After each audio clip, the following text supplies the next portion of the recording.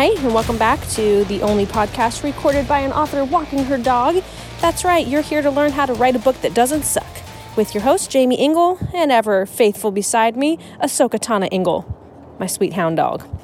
So today I thought we're going to talk about it's never too late. Isn't that great to know? Doesn't it feel good to know that it's never too late to do something or to try something? You know, it doesn't feel that way all the time in real life. Most of the time in real life, it feels like your mistakes are too great to be fixed, or your life is too much a mess to ever go back and do something right. So the beauty of fiction is, as I heard in a film recently, our job as a writer is to organize chaos through imagination. And I love thinking of myself as a chaos organizer. So it's never too late, guys. When you look at your story, no matter how much it seems like it's moving to a certain point, you can always put a twist in that will jolt the reader. Now, you don't want to go for the wow factor. You don't want to build this entire book just to pull the rug out from underneath them, because that's what it'll feel like. And I'm sure you've read those stories or you've watched those movies where the last scene, like, it was amazing. And then that last scene happens and you're like, what? Man, what a waste of time. And that's why it gets 3 stars on Rotten Tomatoes, right? Or what do they do? Percentage, 30% on Rotten Tomatoes. We watched a movie recently like that. It was a scary movie.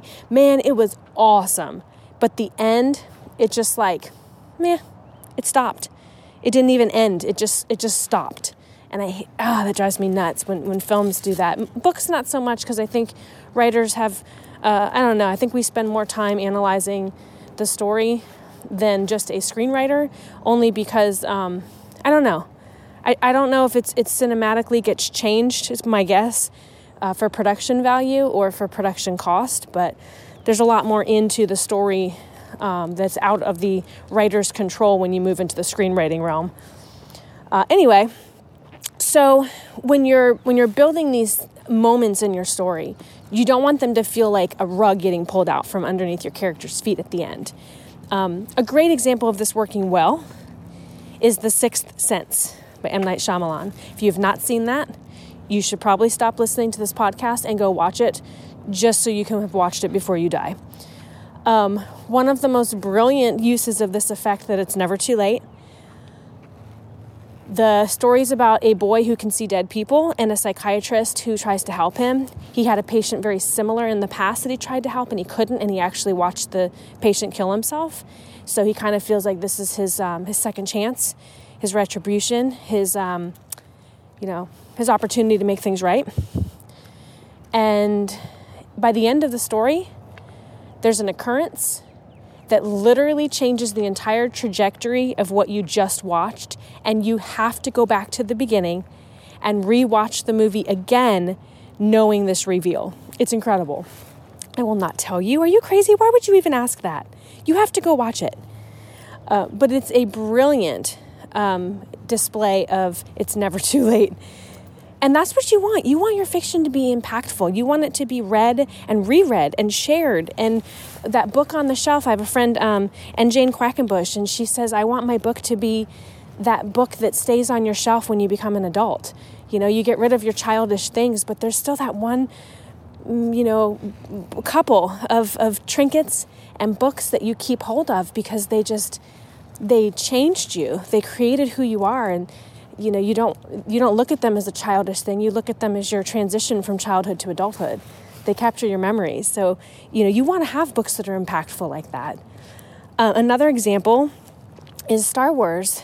When we find out that Anakin is, when Anakin is actually Luke's father, like, that was mind-blowing. Or Darth Vader, really. When we find out that Darth Vader is Luke's father, that was mind-blowing. And we had to go back and rewatch it, It wasn't too late for that reveal. It wasn't too late in the story and in the plot to show this to the reader. And what it did is it changed the whole dynamic of our emotional connection to the characters. And that is monstrous if you can do that with your readers. It made us have sympathy for the bad guy, like this horrible bad guy. And that is so hard to do. Another example that I don't even know if I can say it without crying, I cry every time I see it in the movie, is in Harry Potter in the very end. And if you haven't read them all or seen them all, dear God, it's long enough. I'm sorry, it's a spoiler, and you're just going to have to deal. In the Harry Potter, when Sirius, not Sirius, oh my God, I'm like so emotional, I can't even think of their names. When Severus is talking with Dumbledore, and he's going through the whole backstory, and he's talking about that he knew from the beginning that they were both going to have to die at the same time, that they were both going to have to kill each other, Harry and he who shall not be named. I guess we're past that in the books, aren't we? Oh, a bunny just ran across the road. She's beautiful. Anyway, sorry, I digress. So when Voldemort, when they're talking about the only way to kill him, when they get to that moment, and we find out two crucial things. Good morning. She's talking to my dog. When we find out that Dumbledore knew the whole time that this was going to happen, we still love him, but we're kind of mad. We're kind of shocked that he would allow Harry to go through all of this knowing that he was going to die. I mean, what kind of person are you that you can do that? What kind of a person can love someone and raise someone as their own and know that they're going to die? And I think the Snape's example of you've raised him like a pig to the slaughter is beautiful, because that's exactly what he's done. And in that moment, we also learn, and this is where I'm going to cry, that Snape has always cared for Harry, and he's always loved him, and he still loves Lily. And it's so beautiful that after, 7 books, 12,000 hours of film, whatever, after this experience, that moment changes everything.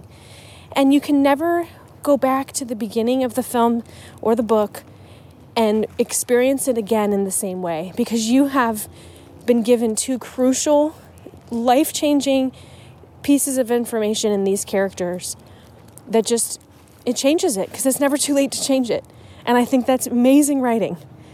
It's beautiful what these authors and storytellers have crafted for us to enjoy. Now, in one of my books, Dreadlands, going into it, I knew 2 things. And if you haven't read it, I'm going to make this as unspoily of a spoiler as possible.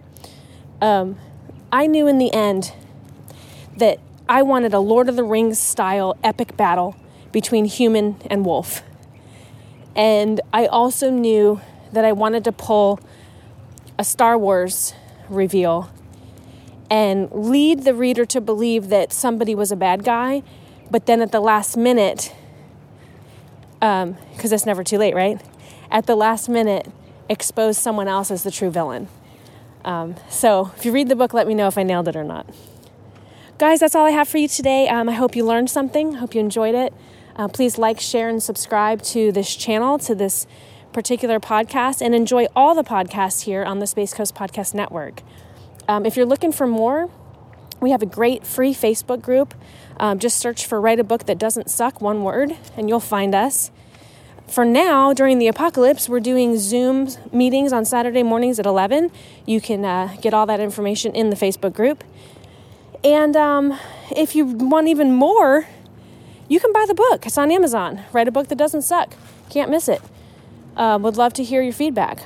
Of course, this is for you, not me, so I already know this stuff. So if there's anything you want to learn, please put it in the comments below and let me know. I'd love to do a podcast on something you are very interested in learning more about or just want a second opinion on.